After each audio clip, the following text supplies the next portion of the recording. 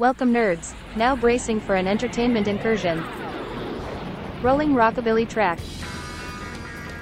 Gearing you up with the latest in horror, video games, movies, and TV. Now going back in time to fix all the things we ruined last time we went back in time. Nerds, this will be your finest hour. Welcome to the Amazing Nerd Show. Hey, this is Christian. Hey, this is Damon. And this is the Amazing Nerd Show. All right, on this week's podcast, we got a film review for The Flash, plus we're talking all the latest news and rumors in nerdom. Plus, I'm talking the Xbox Showcase, and we're recapping AEW Dynamite. And if today's episode isn't enough for you, don't forget you can get even more Amazing Nerd Show content on Patreon by subscribing to our $5 tier. Doing so, you'll gain access to our best and worst of the week show. Though if you'd like even more than that, additional bonus podcasts will be available for our $10 tier that includes all of the other tiers' benefits as well. That's right, Christian. We have over 20 best and the worst of the week episodes up. And we also have Better Late Than Never reviews for things like Season 2 of The Bad Batch, Megan, and Men, along with anime reviews. You can find our Patreon link in our show notes or simply type in patreon.com/AmazingNerdShow. But alright, with that said, let's get into the news. Every week we collect the biggest headlines and rumors in nerdom. We're not mild-mannered reporters, we're mere podcasters with opinions. Warning, potential spoilers for upcoming shows and movies ahead. Check timestamps to avoid spoilers. You have been warned. All right, up first, the MCU announces some major film delays. The sad but inevitable day has come, folks. The official Marvel delays are here. With the Writers Guild strike, along with Disney's new attitude towards putting out the best quality they can, it was only a matter of time until we saw new dates be announced for all their future projects. And as per Variety this week, the new slate goes as follows. Starting off, Deadpool 3 is being brought up in the pipeline, filling the May 3rd slot. The film was originally slated for November 8th of next year. Captain America Brave New World, that held that May slot originally, will now be releasing July 26, 2024, followed by Thunderbolts moving to December 20th, 2024. Blade's up next with a February 14th release in 2025, followed by the anticipated Fantastic Four film that is now set for May 2nd, 2025. Then comes the Avengers Kang Dynasty that has been pushed back another year to May 1st, 2026, and Avengers Secret Wars is now coming May 7th, 2027. I mean, just like you said, we knew these delays were, on the horizon. It was just more of a case of like when they were actually going to announce them. Although I am kind of surprised that they didn't wait to the writer's strike actually ended. Because who knows when that's going to happen. Mm-hmm. If this goes on for another, 4 or 5 months, is that going to push things even further back? So why even bother announcing anything at this point? It's just strange to me. And I know part of the delays, has to do with, Disney's new philosophy on, how they're going to release, content when it comes to Marvel and DC, that they're going to be pushing quality over quantity, which I think is a great thing. But I just feel like they're setting themselves up for another announcement down the line. And you got to figure too that we'll eventually get an announcement about delays for the, Disney Plus series. Because there's no way that all those shows aren't going to be affected by this. We just found out this week that Daredevil Born Again is basically putting everything on hold until after the writer's strike. So that they've just shut down completely, I believe. Yeah. So, I mean, it is what it is. We support the writers. I just want Hollywood to fucking pay them to get this over with. Because they definitely deserve what's theirs. I'm just trying to wrap my head around the fact that, I'll be almost 50 by the time Avengers Secret Wars comes out. Hey, I'll be in my 30s, all right? Jesus Christ. I will say, silver lining-wise, all these delays are, besides the Avenger films, are a matter of just 4 or 5 months each. So, and Deadpool actually getting pushed up is, in my book, fantastic. I'm guessing that production for that film must be a lot further along than anything else, I would have to imagine. Yeah, because it got pushed up, a good 6 months, right? Yeah. So, I mean, that's awesome. But not to be a conspiracy theory guy, but I'm almost wondering too, with the Avenger films, if like Marvel didn't see like an opportunity to buy themselves more time with the whole like Jonathan Majors situation, because you gotta think right now they're kind of scrambling. You know, with this extra year, it kind of gives them leeway to kind of like wait and see what happens with all the allegations out there, because just a full year delay is pretty huge. But like I was saying, like if it means, you know, the writers getting finally what they deserve and at the same time better quality films, you know, then I'm all for it. Well, up next, Sony just announced 2 new Marvel project release dates. Sony Pictures announced that they're adding 2 more Spider films to their release calendar, as these untitled films are slated for November 8th, 2024, and another one releasing on June 27th, 2025. No word on if either project is MCU related or one of the many projects currently in development like El Muerto, or the potential Miles Morales live-action film, or even that Spider-Woman film that they said would be coming sooner than we thought. But we may be able to rule out, you know, any word of it being a Venom film, as Variety claims Venom 3 is aiming for an October 2024 release, with filming set to begin fairly soon for the project. Now, on an interesting note, they did make sure to specify that the June 27th, 2025 film was a live action movie. So that would lead you to believe that that first date that they announced is an animated project, which has led a lot of people to think that that perhaps is the second Across the Spider-Verse film. Is that what they're calling it? Are they calling it just part 2, or do they actually have it's Beyond the Spider-Verse. Beyond, that's right. Because at first it was Across the Spider-Verse part 2, and then they decided that it needed its own title, whatever. But yeah, so a lot of people are thinking that maybe that's actually the release date for that film. And then, of course, a lot of people are wondering whether or not that 2025 date is actually Spider-Man 4, you know, Tom Holland's, you know, Spider-Man film. I don't know, to me, that feels like a bit of a stretch, especially with all the delays that Marvel just announced. We do know that they were in kind of pre-production mode for the film before the writer's strike. But since then, I believe Tom Holland's come out and said that, you know, production and any work has shut down because of the writer's strike, you know, on the film. That he's actually seen a script and, you know, so far so good. But then he kind of put it out there that he's not sure when any of this is going to come into like fruition. But I mean, it's Tom Holland. So, you know, he's not always 100% honest when it comes to these interviews. Yeah, he's also supposed to be taking a year off or something like that, but you know, if they need him. I'm sure they can convince him money-wise to, you know, take a little shorter vacation. But anyway, moving on to some DC news, it looks like the Batman 2 is close to casting a brand new villain. Jeff Snyder of the Hot Mic this week claimed not only is Two-Face going to be a part of the Batman 2, but casting-wise, it's come down to about 2 potential stars. One being Josh Hartnett of Black Hawk Down fame, and more recently Kevin Hart's Die Hard on Amazon, with the other potential candidate for the role being Joel Edgerton, who you may recognize as young Uncle Owen from Star Wars. It's a flip of the coin right now as to who may get the role, but the film is set for October of 2025. So if this rumor is true, I'm really excited to see Matt Reeves' version of Two-Face. You know, I feel like for kind of the grounded style that the film is going for, that, you know, Two-Face is a great villain for him to tackle. Joel Edgerton really impressed me as Uncle Owen in Obi-Wan. So I feel like he'd probably be a great fit for the character. Now, for some reason, I thought Josh Hartnett was retired from acting. So I was surprised to hear his name. He's still been doing projects, apparently. He's been doing stuff with Kevin Hart, as I said, on Amazon Prime. Kevin Hart, huh? All right. I had no idea. Like, I thought he was done, like, you know, mid-2000s for some reason.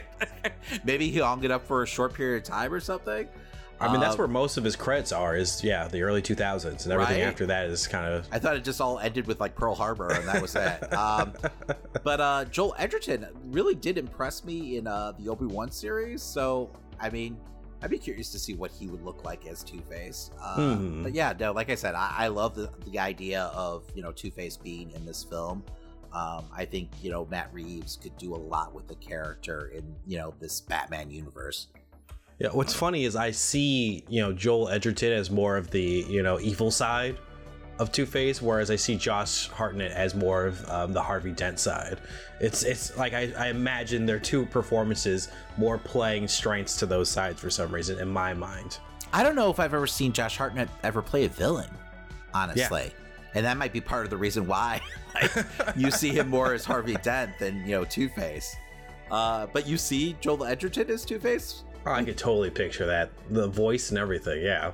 Yeah, I could see that, the voice, right? He has kind of like a grizzle feel to him. He played a damn good Uncle Owen, and I felt like they really added a lot of depth to that character, besides being just a fried corpse in the middle of a desert. So, I mean, that's what we really knew of Uncle Owen, right? Honestly. Well, moving on, it's time for our seemingly weekly Superman Legacy update. The Hollywood Reporter this week claims DC Studios is about to begin testing for roles of Clark Kent and Lois Lane, with Nicholas Hoult, David Cornsweet, and Tom Berettini in line to play Superman, while Emma McKay, Rachel Brosnahan, and Phoebe Denever are testing for Lois Lane. Their sources claim that after these two roles are casted, Gunn and company will begin looking for Lex Luthor and members of the Authority who will be introduced in Superman Legacy. As we know from the announcement made for Chapter 1, the Authority are actually also set to get their own film after Superman Legacy, which Superman Legacy is set for a July 11th, 2025 release. Now, what's weird about this report is we've been hearing that Nicholas Hoult is up for the role of Lex Luthor, but Hollywood Reporter is claiming that he's actually up for the role of Clark Kent. I don't know. I don't really see him as, Superman. I don't know how you feel about it, but... no, I had the same reaction. I was like, Nicholas Hoult, really? Yeah, I'm wondering if they just got their wires crossed when it came to the story. Because we've seen, numerous different outlets reporting the same rumors, so... But who knows? I mean, maybe all those initial reports were wrong, and the Hollywood Reporter has it right. So, when it comes to the Authority, I'm not really surprised that they would introduce them in this film.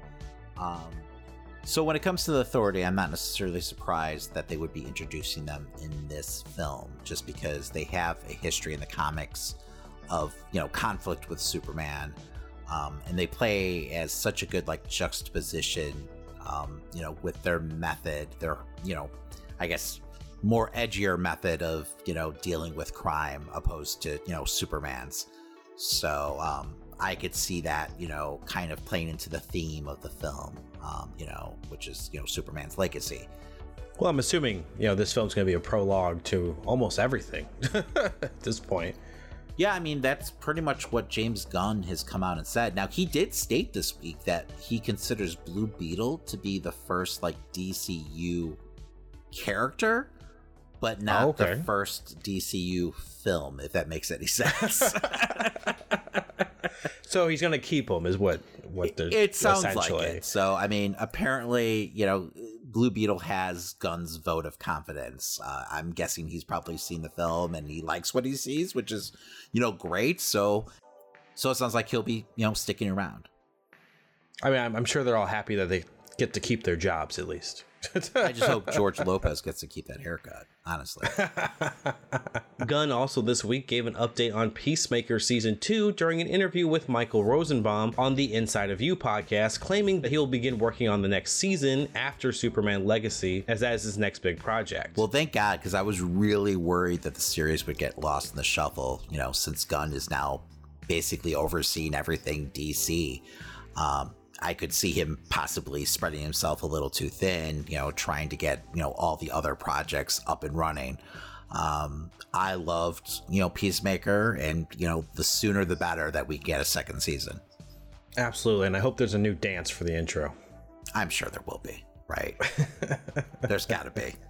Uh-huh. I wouldn't be surprised if that's not the first thing they work on. All right, well, moving on to some Star Wars news. It looks like we got an update on the future of Boba Fett. StarWars.net's Jason Ward stated that they learned from sources that there are no plans for a Book of Boba Fett Season 2, stating a whole lot of nothing is heading in that direction right now. But Ward also continued to claim that we may actually be seeing the character in the next season of The Mandalorian. Well, if that's the case, I hope he gets like 2 whole episodes all to himself because, Yes. right? Mando. It's only fair. Yeah, Mando pretty much owes him that at this point. I'm not necessarily surprised that they're not going to do a season 2. It feels like his storyline could continue within, like, you know, the Star Wars universe in these other series. You know, I was honestly surprised that he didn't pop up in, you know, season 3 of Mandalorian. Yeah. So I will say I'm excited to see Morrison play live action Rex in the upcoming Ahsoka series, which is right around the corner. So it looks like Filoni and Favreau's, you know, going to be keeping him busy, you know, in the meantime. So yeah, he's not going to be looking for work anytime soon.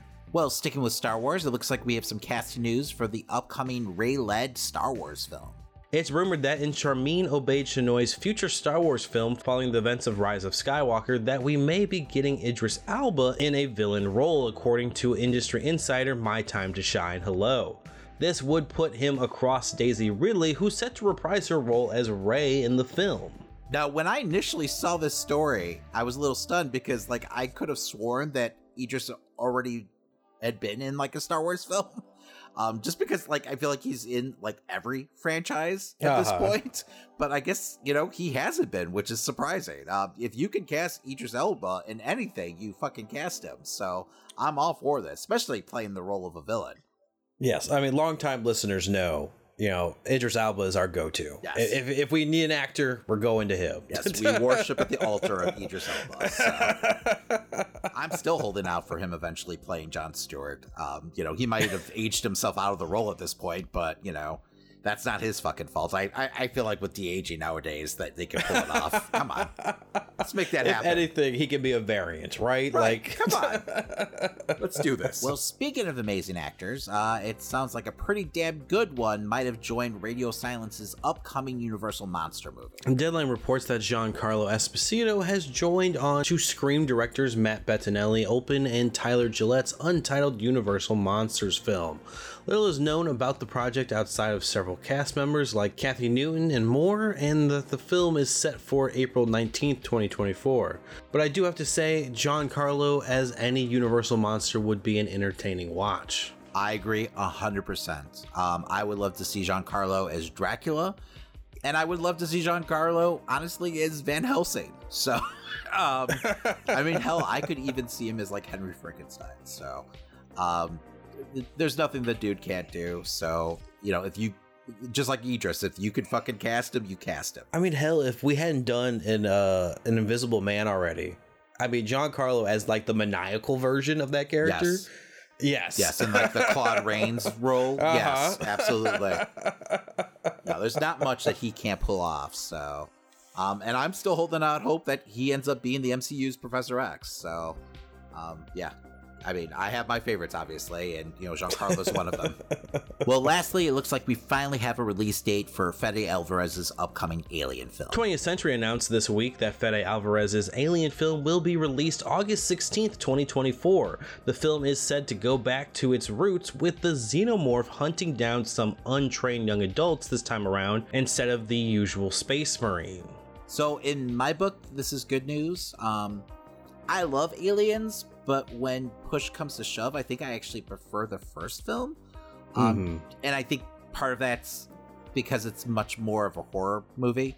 I mean, for me, all those elements just check the right boxes as a horror fan. Like, don't get me wrong, like, that's not to blasphemy Aliens. It's a fantastic film. But to me, it's much more of a sci-fi film where, you know, Alien is much more a horror movie. So, and I'm always going to end up on that side of the fence, I guess. But yeah, no, I can't wait to see what, you know, Fede has in store for us. Whatever it's going to be fucking brutal. I guarantee that. So, the dude, you know, does violence well on film.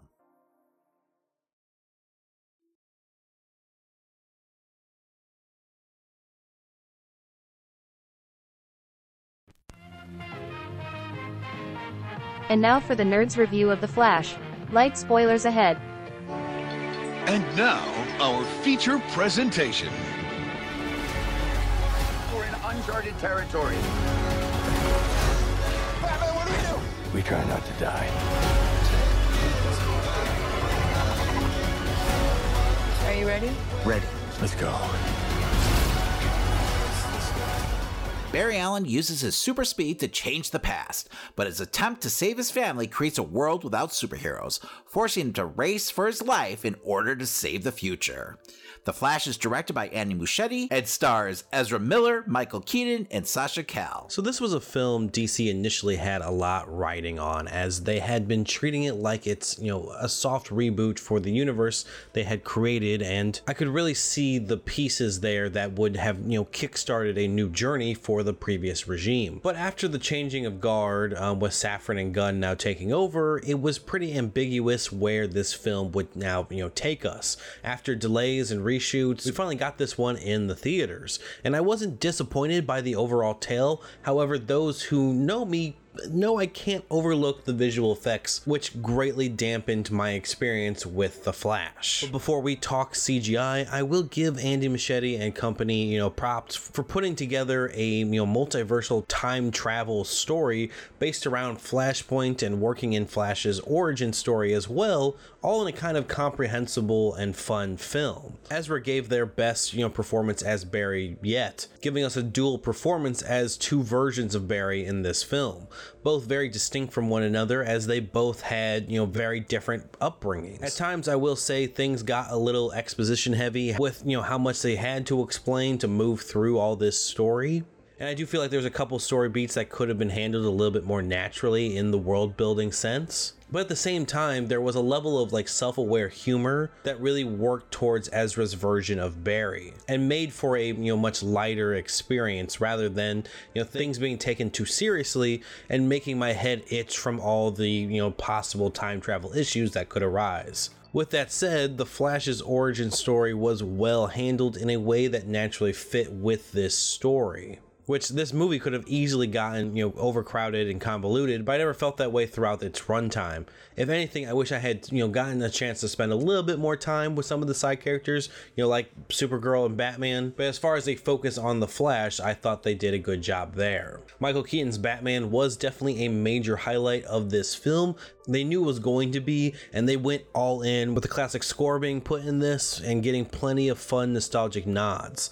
Though I could argue there were some cringy forced lines in this film, but still getting to see this version of the character whoop ass was super enjoyable.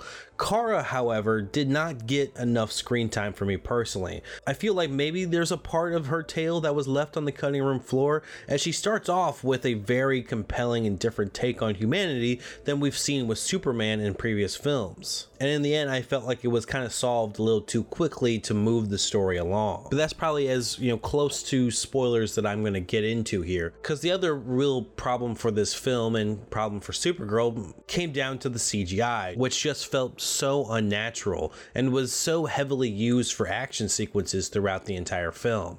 All of Kara's fights are CGI. Every impact seemed so poorly animated with each long segment of blows that we got to see. And even outside those heavier sequences, the more simpler side of the visual effects also seemed a little bit outdated. As when we got moments in well-lit areas, the blended effects for the two Barrys standing next to each other just felt off. It seems like they chose in a few scenes to superimpose Ezra's face or likeness onto another actor instead of having them fully there to do the performance over again in the same shot. And because they decided to do it that way, it started to look very uncanny valley at times. I was genuinely surprised because I felt like we had at least mastered this to some degree in our film techniques lately, to avoid this kind of look. I kept staring at the edges of Ezra because I kept seeing different lighting on the two characters.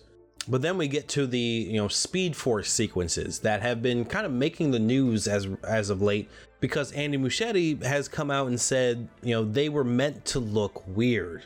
Now, I will say, I think conceptually, the Speed Force sequences could have been amazing, but execution-wise, the CGI just did not match what they were going for. And I'm very confused why they chose fully rendered CGI versions of the actors that they actually did have for these moments instead of reworking, the actual footage, because they just ended up looking so weird in the end that it took me out of the film, and I imagine it could could easily take anyone else out of the film for some of the most dramatic moments in the story. And again, to clarify and try my best to stay away from spoilers, I'm not talking about, some of the Easter egg moments we got in this film for those who've seen it. I'm just talking about the actors that we actually had in the movie being fully computer animated for these sequences. It was moments like those that really just kind of rivaled kind of the bad choices that we saw in Ant-Man this past year. I don't know if Warner just has kind of a bad visual effects team, as I've often complained about their films having questionable CGI,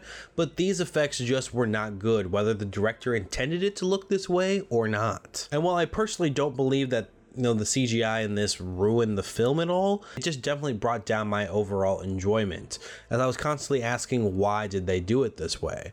I enjoyed the performances, I enjoyed the story, and thought it had a strong enough ending, but too many times I was distracted by poor CGI in this film. I mean, the opening sequence alone had me concerned because the design choices just were so unhuman, but because the performances were still, decent, and because the story still came out okay, I'm still going to be giving the film a solid B. All right, before we move on, I'm happy to announce we have a brand new partner this month, AG1, the daily foundational nutrition supplement that supports whole body health. Let me tell you, once I turned 40, I started to fall apart.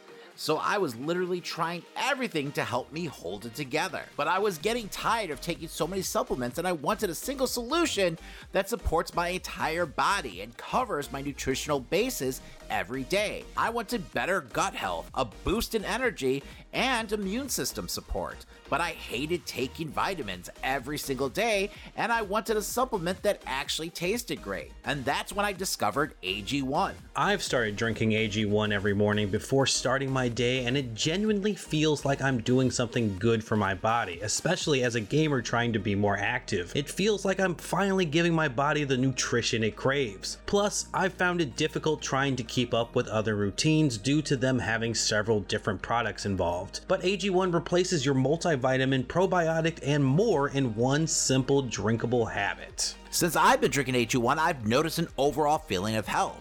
I'm no longer too exhausted after work to play with my daughter or help her with her homework. AG1's helped boost my energy, help my focus and mental clarity, and even help improve my digestion. And that's all due to its science-driven formulation of vitamins, probiotics, and whole food source nutrients. AG1 helps you build your health foundation first. Why take a bunch of different things when you can just mix one scoop of powder in water once a day? AG1 was designed with ease in mind so you can live healthier and better without having to complicate your routine. And what I love about AG1 is that it's delivered to me every month, so it's been super easy to make it a daily habit. I also get the single serving AG1 travel packs, so I never have to miss a day. I just mix the powder into ice cold water and drink it first thing every morning, and that's it. With AG1, taking good care of your body every day is really that simple. If you want to take ownership of your health, try AG1 and get a free 1-year supply of vitamin D and 5 free AG1 travel packs with your first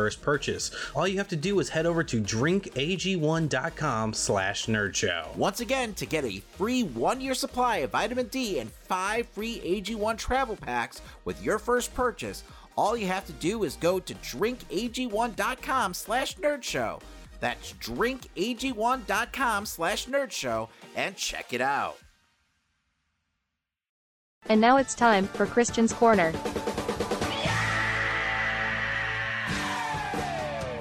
So this past week we continued our watch of the Summer Games Fest and got a good look at the future of gaming. And boy does it seem bright, having written down 20 plus titles that I'm personally interested in that are coming out over the next 2 years. But I don't have all the time in the world to break down each of those titles, so I'm going to primarily focus on some of the bigger announcements we got out of the Xbox Showcase and Ubisoft Forward.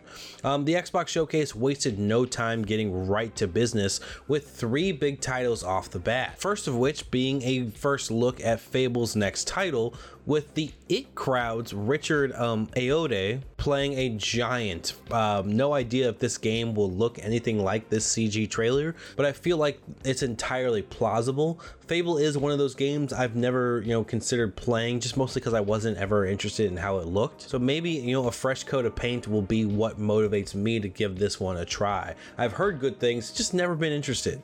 Also, a big one that was shown off at the beginning of this press conference was from Ubisoft, of all people, as they have a Star Wars game coming out called Star Wars Outlaws, which on Monday at Ubisoft Forward, we got to see hands-on gameplay.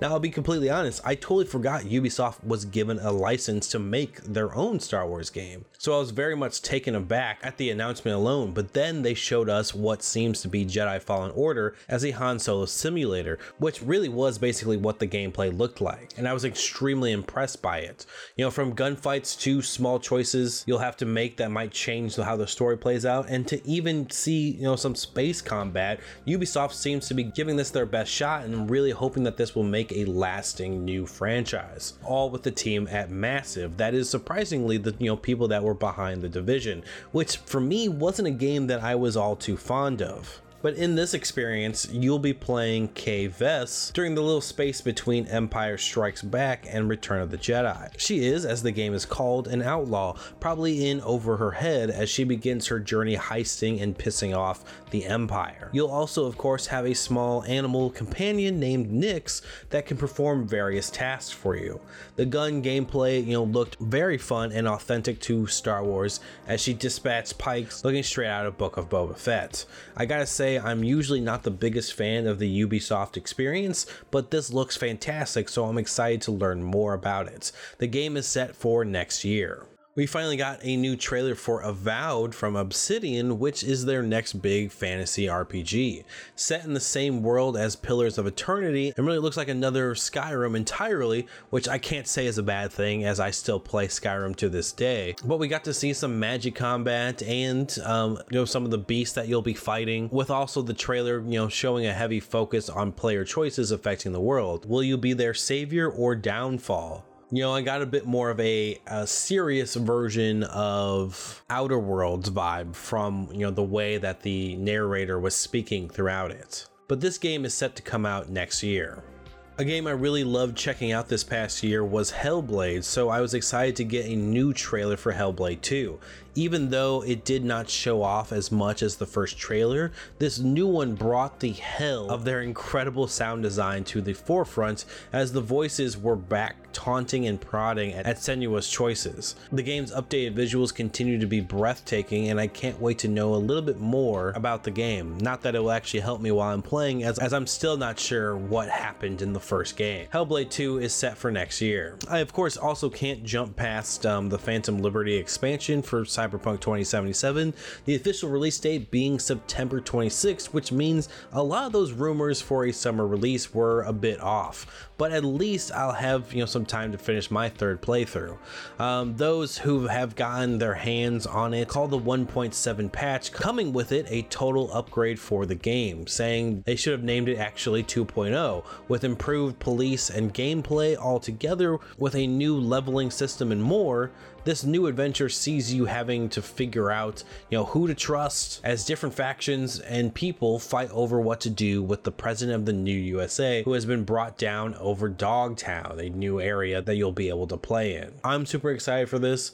You know, I'm a big fan of Cyberpunk 2077. I've been watching, you know, the growth of the, you know, modding community for it, and just excited to see what the future holds. It seems that CD Projekt Red is interested in continuing this franchise, you know, with the second game in development. So hopefully the story for this, you know, new expansion is at least worth the probably $35 price tag that they're putting it out for.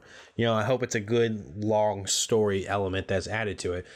We also heard that, you know, choices made in this could possibly affect and or add a new ending to the game as well. So we'll see what happens.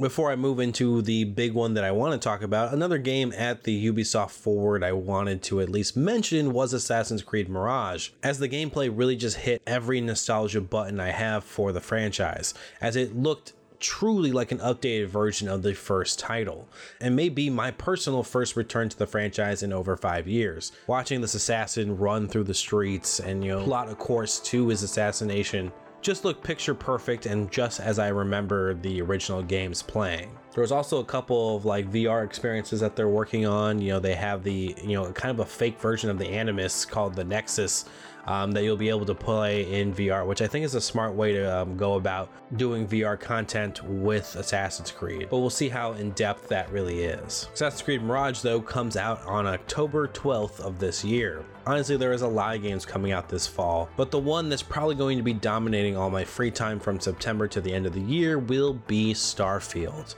Following the Xbox showcase was the Starfield Direct, which was about a 40-minute presentation of some of the wildest shit I've ever seen from a Bethesda title yet. I mean, there's truly enough new aspects to bring in newer fans while also capturing that Bethesda feel, especially as they even repeated themselves multiple times. But the sheer vastness of this game is almost too overwhelming to comprehend. If there is something that you wanted to do in an outer space game, it's here.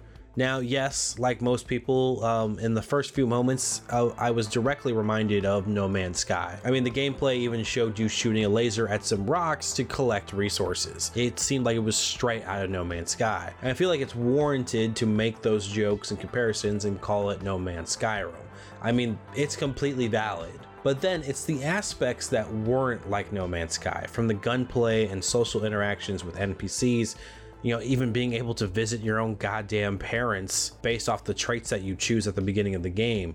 I mean, there was literally so many possibilities to add to your gameplay that would give you an individual experience outside of what anyone else would experience in their own playthroughs.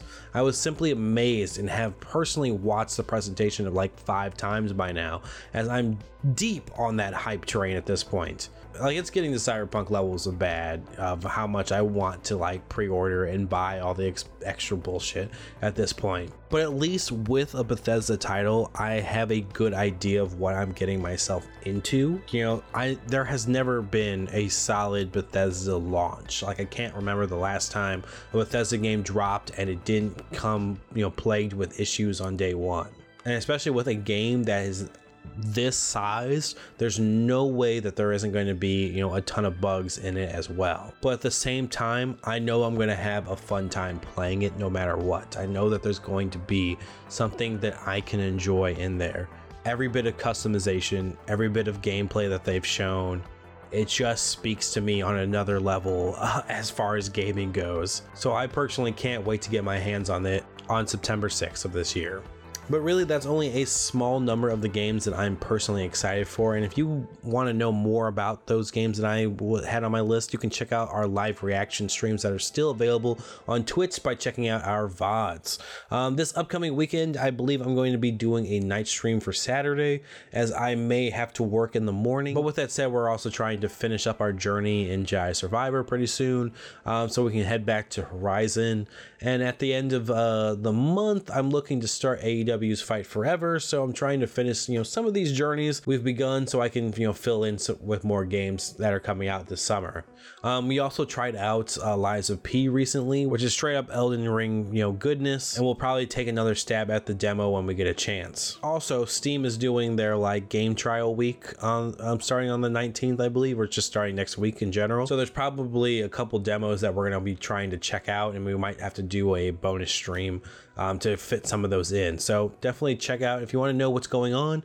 Of course, just head over to Twitter and check us out at Amazing Nerd Live for all the updates that with the streaming side of the show. And now a quick word from our sponsor, Manscaped. This is a public service announcement. Manscaped now has beard products and is going even further with their brand new Weed Whacker 2.0. Go ahead and tell the world the leaders in below-the-waist grooming are traveling north of your South Pole with their revolutionary grooming products. The new Weed Whacker 2.0 and their new beard line confirms they have all the best tools for your hygiene toolbox. Time for you to upgrade your game by going to manscaped.com and using our code 20NerdShow for 20% off plus free shipping. Listeners know that there's no one I trust more with my nutsack than Manscaped. So why not trust them with my beard also? So allow me to introduce you to the Beard Hedger Pro Kit.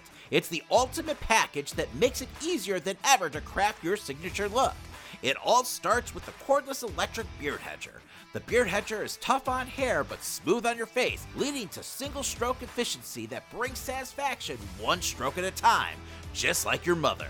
This waterproof cordless trimmer has a rotary wheel that gives you 20 hair cutting lengths, all with one guard, so no more messy drawers full of extra add-ons. The Pro Kit also comes with 4 dermatologist-tested formulations for your post-trim care. This includes Manscaped's beard shampoo and conditioner, beard oil, and beard balm to moisturize, style, and shimmer your new beard. Plus, the kit has 3 gifts: a beard brush, a comb, and scissors. So with a nice beard, your face is perfectly groomed, right?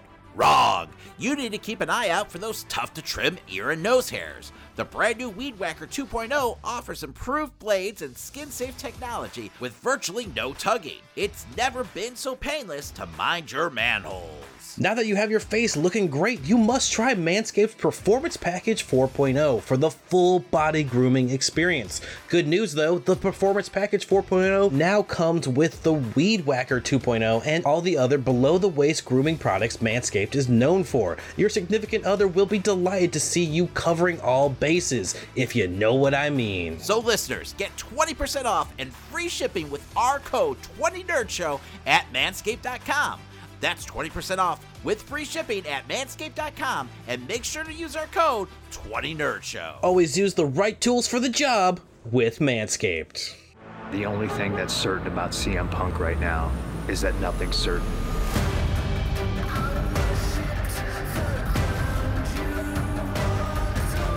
I'm coming back for the same reasons I came to AEW in the first place. I got scores to settle. There's still things left to do.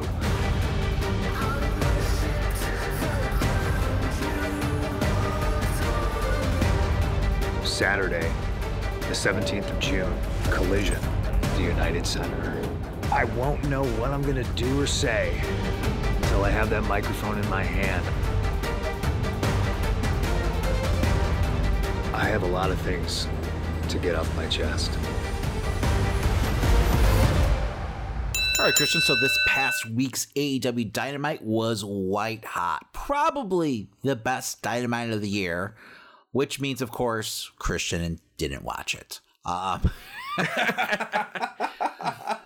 That is a bad habit, because that's really been the pattern lately. So hopefully you do get a chance to go back and check it out, because I mean, like I said, I really do feel like this is the best show of the year so far.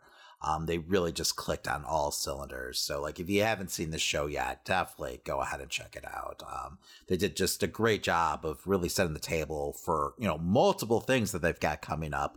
With Collision and Forbidden Door, and you could even see kind of like the seed that they're sowing for the upcoming All In pay-per-view. Or I guess it's not a pay-per-view yet. They haven't announced how we're going to be able to watch it, but the event, if you will, at Wembley. So but yeah, no, fantastic show. Let's go ahead and jump right into it. What do we have first, Christian? You saw the MJF versus Adam Cole match. It was a 30-minute time limit. It's so draw. funny because I didn't see this coming whatsoever. Like all week, I was trying to figure out exactly how they would get themselves out of this match. I figured it'd be a screwy finish because I just didn't see Cole beating MJF here. Especially since, we know that he's probably not going to face him at Forbidden Door just because that's not the theme of the show, right? And, they've got, 3 months to the next pay-per-view? So I couldn't see Cole getting the number one contendership so easily.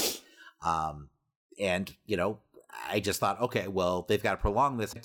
And fucking time limit draw. They've done it in the past, right? Now, I will say it did actually dawn on me when I heard Justin Roberts make a 10-minute announcement. I was like, oh, shit, they're probably going to go to a time limit, draw, which got me excited, honestly. Like, I love a good draw, and the fucking match itself was pay-per-view quality. By far, I feel like Cole's best match so far in AEW. MJF really brought his A game. It was a damn good match, and they had the best crowd possible for this thing. DC was ready for some AEW. They stood on their feet the entire night, and really were popping for everything. So they had a great crowd. which makes all the difference in the world. But yeah, no, if you haven't seen this match, definitely go ahead and check it out. It was really well put together. I mean, the structure of the match, they like started things off very slow, with kind of a classic type of pacing, something that I'm not surprised, with MJF, being in the ring. But then, you saw them kind of like kicking into next gear, like halfway through the match, to the point where we see like MJF putting Cole through a table on the outside of the ring, with an elbow drop from the top rope. Huge spot, something that we don't see MJF do very often. But yeah, it's just, really well put together match. We see MJF, of course, try to cheat. It backfires. We have a ref bump. Cole ends up, getting the title in his hand, which MJF was trying to use to like pull a Eddie Guerrero spot and frame Cole. But it, completely blew up in his face when the ref just didn't get up in time. And Cole, knowing his roots as a heel, isn't afraid to use the title, when needed. So that's absolutely what he did. It looked like, Cole was going to actually, pull out the victory. He was MJF, had another chance at cheating, pulling out his, AEW Dynamite, diamond ring. And just as the ref's hand was about to go down for the 3 count, the bell rings and the crowd just gasps in horror. Damn. It's really well timed. Now, I have no idea if, they actually were true to the time, like if it was actually right at 30 minutes. I'm sure they probably just, gave the instructions to the timekeeper to ring the bell, before the 3 counts. But it was just perfectly done. And they totally. Should I set I'm a sure timer? Dave Meltzer probably did while watching it. So I'm sure I'll be in the Wrestling Observer. The crowd bought this match hook, line, and sinker, so it really caught them off guard. And Cole demands like 5 more minutes, to which MJF responds by just rolling out of the ring and grabbing his title and walking up the ramp. So this obviously isn't over with, but right now I could see Cole having to fight his way back up the rings to earn a title shot and chase MJF until then. So just damn good shit. After this, there was a video package showcasing the upcoming return of CM Punk. So I'm guessing this is the footage that that was shot the week of all the drama with the upfronts, with Punk's name getting pulled off all of the press releases. We heard that they AEW shot a bunch of footage and everything like that in Chicago with him. So I'm assuming that's what this was. It was well done.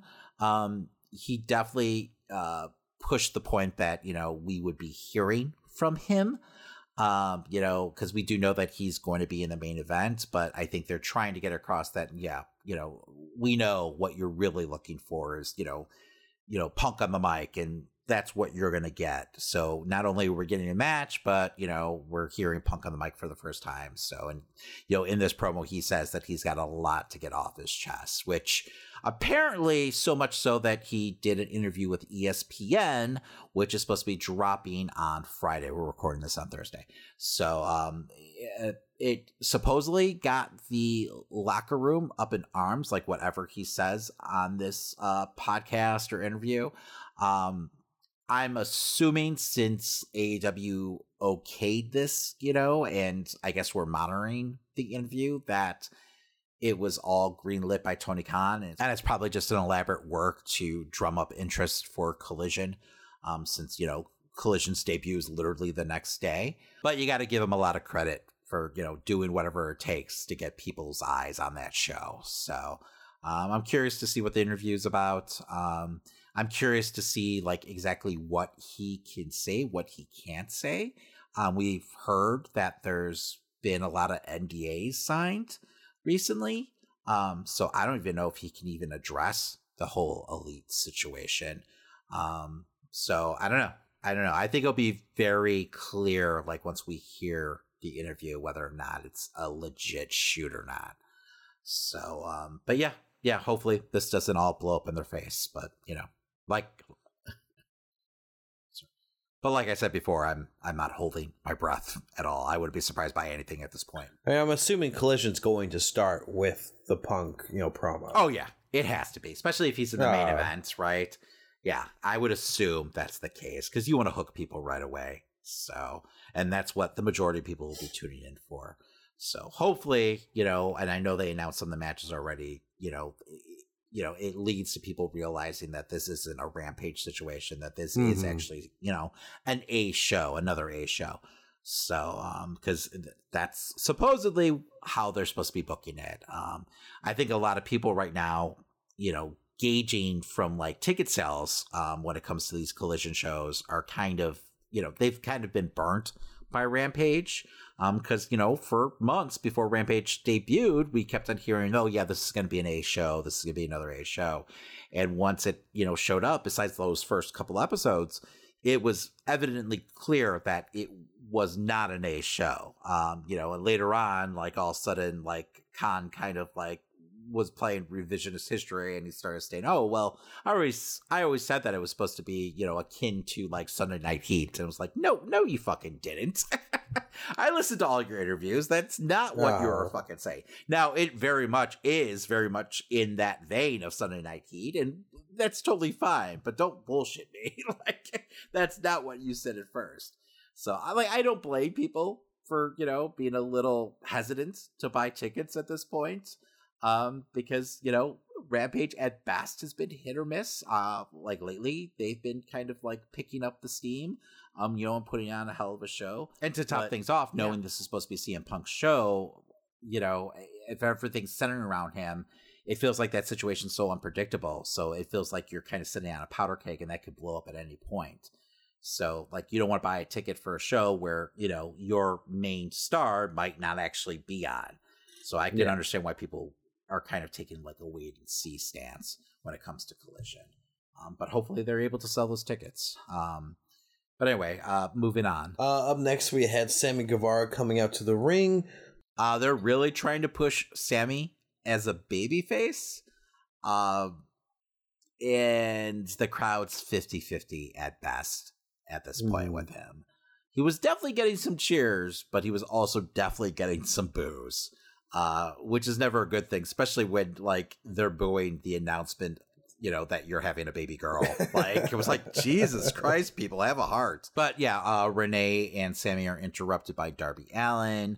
Darby comes out and congratulates Sammy on the baby announcement. He mentions, how the crowd is in love with Sammy again, even though they clearly weren't. At least not all of them. So that was a little awkward because, half the crowd booed when Darby said that. But yeah, basically Darby was saying like, I don't know if I believe it or not. You need to make a choice here. Like, are you going to continue, aligning yourself with, JAS, with Jericho and, crew? Or are you going to make a full break and, do the right thing and be your own man? This, of course, brought out Jericho, who interrupted Guevara and Darby. Jericho was in full heel mode here. He even cut off his music, making sure that the crowd was booing his ass. But yeah, Jericho, talked to Guevara saying that he was surprised that, during that entire 3-month period when he was chasing after MJF, that he didn't once call Jericho looking for help. Guevara turned the tables on Jericho and said, well, I'm surprised after your 2 losses against Cole, you didn't give me a call looking for help. This obviously was to the chagrin of Jericho. Jericho said, well, you got to remember the dynamic here. And then he went ahead and tried to book a Sex Gods match against Darby. This actually brought out Sting, which got a huge pop. Sting got out of the ring and got in the face of Jericho, which was a pretty cool visual because I don't think we've ever seen these guys work a program before. So I had a feeling this was coming, though, because on social media this past week, someone asked Jericho, which I'm sure was a plant, whether or not, something along the lines, would he ever work with Sting? And Jericho, like, heavy-handedly said he has no interest in, being in the ring with Sting. So, but yeah, it looks like, this is setting up a match between Jericho and Guevara versus, Sting and Darby. And I believe that's taking place next week. And I could be wrong, but I believe that's actually taking place next, week. So that's a huge match. After this, we had a video from our IWGP champion, Sonata, issuing an open challenge for the IWGP title at Forbidden Door. Yeah, I mean, this was a nice surprise, and the open challenge was later on accepted by Jungle Boy, who was backstage during an interview with Hook. They're definitely still teasing a heel turn for Jungle Boy. During the interview, there was an awkward moment where, like, Jungle Boy mentions that, Hook's his best friend and he wants him to be ringside with him during his match. You could tell this kind of, like, I don't know if I'm reading into it, but it felt like it kind of caught Hook off guard, but Hook agreed. So I don't know if it's going to happen at Forbidden Door, but I feel like, when Jungle Boy loses the match, and he's definitely going to lose this match, there's going to be at least a tease of a heel turn. Another moment where it looks like, he's lining up to, like, attack Hook, and, whether or not he pulls the trigger is, another story, but I feel like we're going to get a moment like that here. So it's eventually coming. Jungle Boy is definitely going to be stabbing Hook in the back, sometime soon. It's just a matter of when. I can't come up with a good Hook pun there, but there's one. There's one that exists, I'm sure. Sure. If you say so, Christian. After that, we had the AEW International Champion Orange Cassidy alongside Darby Allin and Sting and Keith Lee defeating the Mogul Embassy. So this was a bit of a clusterfuck. There's just a few moments where it felt like people were getting lost in the match and, didn't know exactly what was coming next.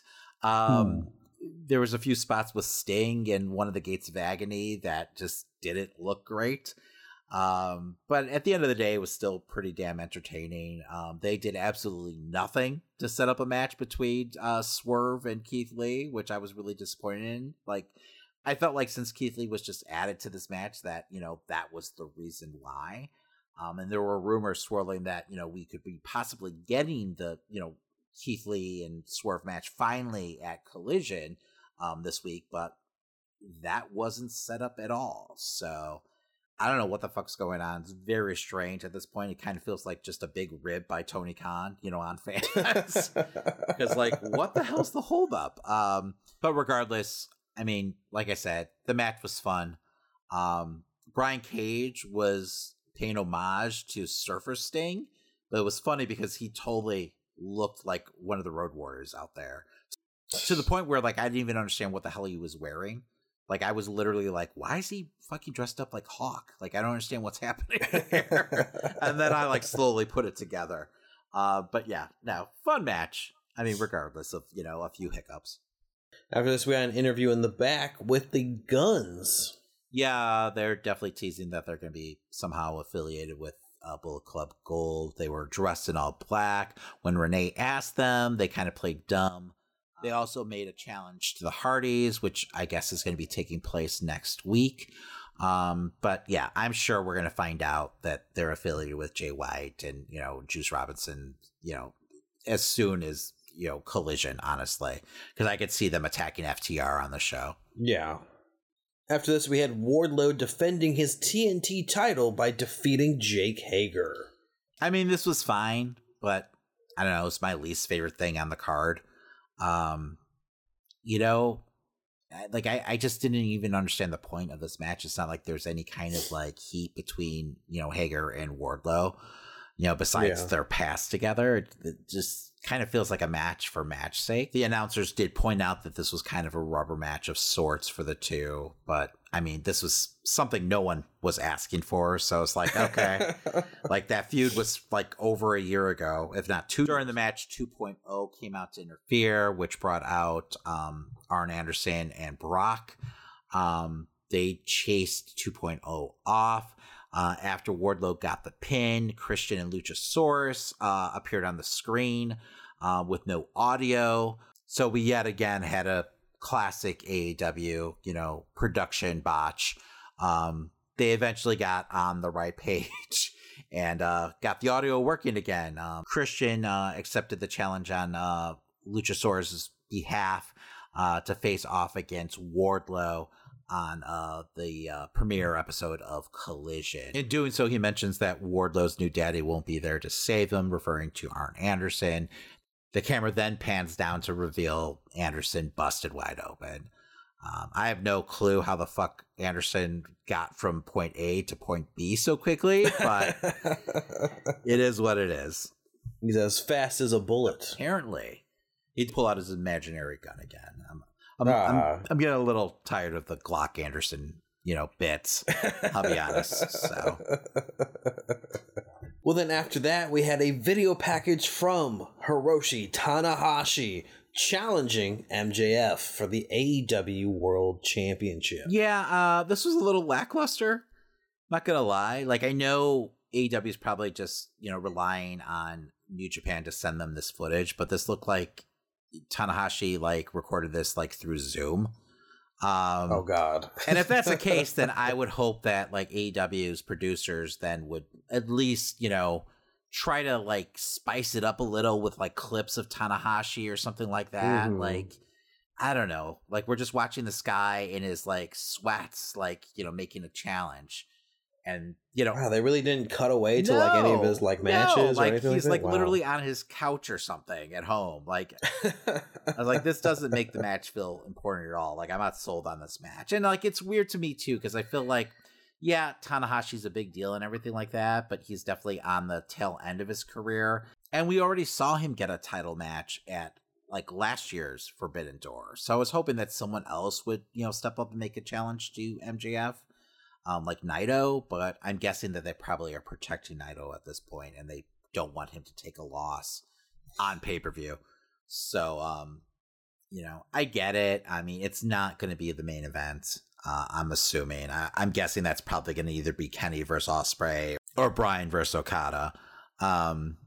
So it is what it is. I mean, it's still going to be a fantastic match at the end of the day. I just feel like this could have been, I don't know, presented a little better.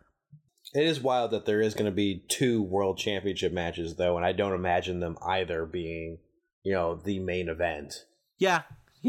I mean, that's a good point. I think it's just, I don't know. I think part of it is they realize that no one's going to believe that either one of the contenders are going to go over here. So that's probably why. And they know they already have 2 big dream matches, in the chamber for the crowd. So, you want your champions featured, but why pretend that, it's a main event caliber match when it clearly is. After that, we had Renee in the back talking with Orange Cassidy. Yeah, Renee mentions that she's surprised that no one's come out and challenged Orange yet, since that's kind of the formula at this point, on a weekly basis.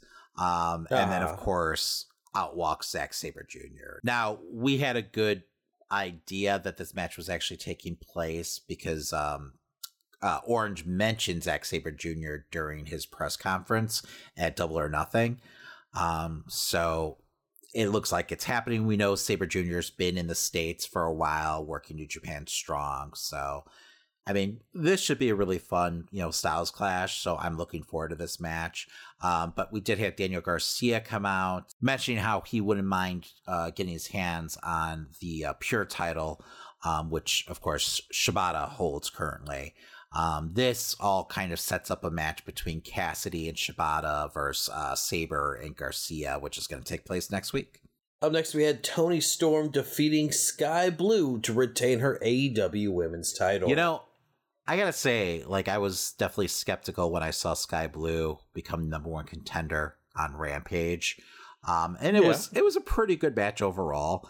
But this was, a hell of a match. Sky Blue has really been showing a lot of growth in the ring of late.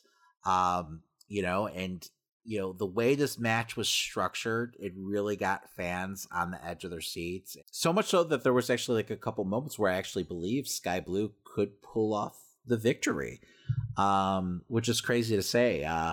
At one point, Ruby, who was on the outside of the ring, of course, with Tony, sprayed Sky's mom with the spray paint in the eyes. But then Sky turned the tables on them and actually had her own spray paint and sprayed Tony in the eyes when the ref wasn't looking. And it looked like she could possibly pick up the pin and get the win. But then Ruby, of course, distracted the referee. So she got the visual 3 count on Tony. But then at the end of the day, Tony ended up hitting her pile driver, which is just a fucking brutal move. I love her finisher. And ended up, retaining the belt. But, this is the kind of match that they could really build on for Sky. And I think, she's leveled up now as a competitor, at least in AEW fans' eyes. I'm happy to hear, because I don't need to see Sky Blue losing every single week. Hopefully they start to build her, victories as well. But this leads into our main event. We had the Young Bucks and Hangman going up against Jon Moxley, Claudio, and Wheeler Yuta, better known as the BCC. This was literally just a balls-to-the-wall circus match. The Elite were just flying around, especially fucking Hangman, which, I'm so tired of people sleeping on Hangman. It's time that people start recognizing Hangman as one of the best wrestlers in the world, because he's just fucking clicking on all cylinders right now. He was really just putting his body on the line, just showing that he can work any style and well. Just the dynamic between him and Moxley too. This fucking feud between Moxley and Hangman has been going on for, I think, 6 months at this point, right? Because everything started between those two, right? We had the whole fucking program where Hangman got knocked out, on accident. There was a real situation, but then they went ahead and booked the program around it, and Hangman knocked out Moxley, and we had the big death match between the two. That's how this whole feud started with the Elite and the BCC. So it's just crazy to think that it's come this far. They're definitely leading to blood and guts. The Hung Bucks picked up the win here. But like I said, we saw everything in this fucking match. The ref had no control whatsoever. Everyone was hitting all their spots. But the crowd was just on fire the entire match. I think it was about 12 minutes long. But just nonstop action. The Hung Bucks, like I said, picked up the win. They get attacked by BCC afterwards. This brought out Eddie Kingston to a giant fucking pop. I didn't realize he was healthy. I know he was having, I believe, hernia surgery. I could have that wrong. Or he had a herniated disc, something like that, where it seemed like he was going to be on the shelf for a while. He was, going after Claudio for the ROH title on that show. So I guess this was just kind of continuing that feud. But he chased off Claudio and Wheeler, but that brought him face to face with Moxley. And both guys kind of stared each other down, but they didn't get physical whatsoever. The Bucks came in and, jumped Moxley from behind. Eddie got upset by this and actually pulled the Bucks off of Moxley. And they kind of had a short little confrontation before Eddie got into it with Claudio again. Takeshita came out, though, to a chorus of fucking boos. He had, of course, Callis in tow, so I'm sure that was part of it. But Takeshita's definitely getting over as a heel. He took out the Elite, but then that brought out fucking Kenny Omega. The crowd went fucking absolutely batshit when Omega arrived. He cleared house. But then all of a sudden he's in the middle of the ring and he's getting super kicked by Ospreay. This is really the craziest 5 minutes of AEW TV I think we've ever gotten. Because when Ospreay arrived, it just felt like the crowd was going to explode. And they were super hot all night, like I said, but this was next level. But the show went off the air with Ospreay hitting one more hidden blade on Omega, and that was the end of the insanity. But like I said, this did nothing but sell tickets to, Collision and fucking Forbidden Door. Although Forbidden Door is sold out. So, I guess I should say pick. Although I guess that's impossible because Forbidden Door is sold out, I believe. So I guess I should say pay-per-view buys, because I mean, Jesus Christ, like, I know the show didn't do well in the ratings this week, which is unfortunate. But I feel like this is the kind of show that really could start like building momentum again for AEW, where they could get that buzz back behind the product. Especially if they continue and follow up with the show with another fantastic show. Yeah. So this got me like incredibly excited for, this summer and, everything that they got in store for us. So like I said, if you haven't, checked out this Dynamite, I highly recommend doing so. Yeah, I'm definitely gonna have to catch up before next week's episode, because just so I can keep up with the storylines, at least with that much going on in one episode. Yeah, like I'm really curious to see like exactly how Kingston is going to factor in all of this. Like, is he going to align himself with the Elite in similar fashion to how he kind of aligned himself with the BCC for the last Blood and Guts match? And they're going to kind of play with the whole idea of like, will he be willing to come to blows with Moxley? Or is he really, with the Elite, or is he going to turn on them? But I mean, things have been so hot between him and Claudio, I can't imagine that happening. I think everyone kind of, I don't know. I mean, everyone's kind of speculating like, that Ibushi or even Okada would be involved in that match. I can't imagine Okada, in a Blood and Guts match. But I could definitely see Ibushi showing up. But if they need another body, why not use Kingston? I mean, he's still incredibly over with the crowd. It feels like they're really underutilizing him over on ROH. So hopefully, like, he's back with AEW. Like, they were doing so many weird storylines with him. You remember, like, he had everything going on with, like, the House of Black and shit, and, like, Ortiz. And then he just, like, quit, and he left, and, showed up on ROH TV, like literally the next week. It just, I don't know. There was a bunch of storylines that just felt like they were going nowhere. So I want him part of the main roster, if we can, have that happen. It feels like really he's been in the doghouse since the whole like Sammy Guevara situation, which is unfortunate. So I don't know if that's really the case, but I don't know. That's kind of the optics of everything, because ever since that happened, like, it doesn't feel like he's been a featured player on Dynamite whatsoever. No. So hopefully that changes, because I mean, the dude is fucking over with this audience, and he has the potential to be one of their top stars if they get behind him. Hopefully they pull the trigger soon. But now that you've mentioned it, I totally want to see what Okada would be like in a Blood Guts match. Oh, don't get me wrong. I'd love to see Okada. I just don't know if New Japan's willing to lend Okada for a match like that.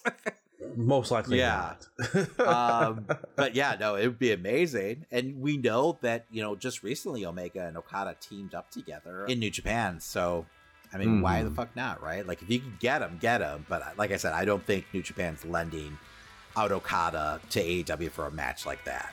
Well, that does it for this week. As a friendly reminder, make sure to follow us on your favorite podcast platform, and while you're there, leave a 5-star review. It really helps new listeners to find the podcast and for us to continue to grow. Also, if you like the stories from this week's episode and want to keep up to date with the show, follow us on social media at Amazing Nerd Show, or stop by theamazingnerdshow.com. And hey, to support the show further and get additional weekly content, you can subscribe to us now on Patreon. Just follow the link in the show notes. Also, if you want to rep some Nerd Show swag, you can head over to tpublic.com to find t-shirts, hoodies, stickers, and more. And if you post what you bought and tag us on social media, we'll send you some additional Nerd Show swag as long as you live in the United States. All right, make sure to join us next week as we talk all the latest news and rumors in nerd culture and whatever's going on in the world of wrestling. My name's Christian. And my name's David. And that was The Amazing Nerd Show.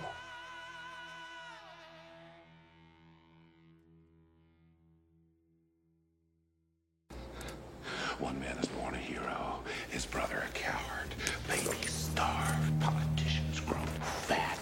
Holy men are martyred, and junkies grow legion. Why? Luck! Blind, stupid, simple, doodah,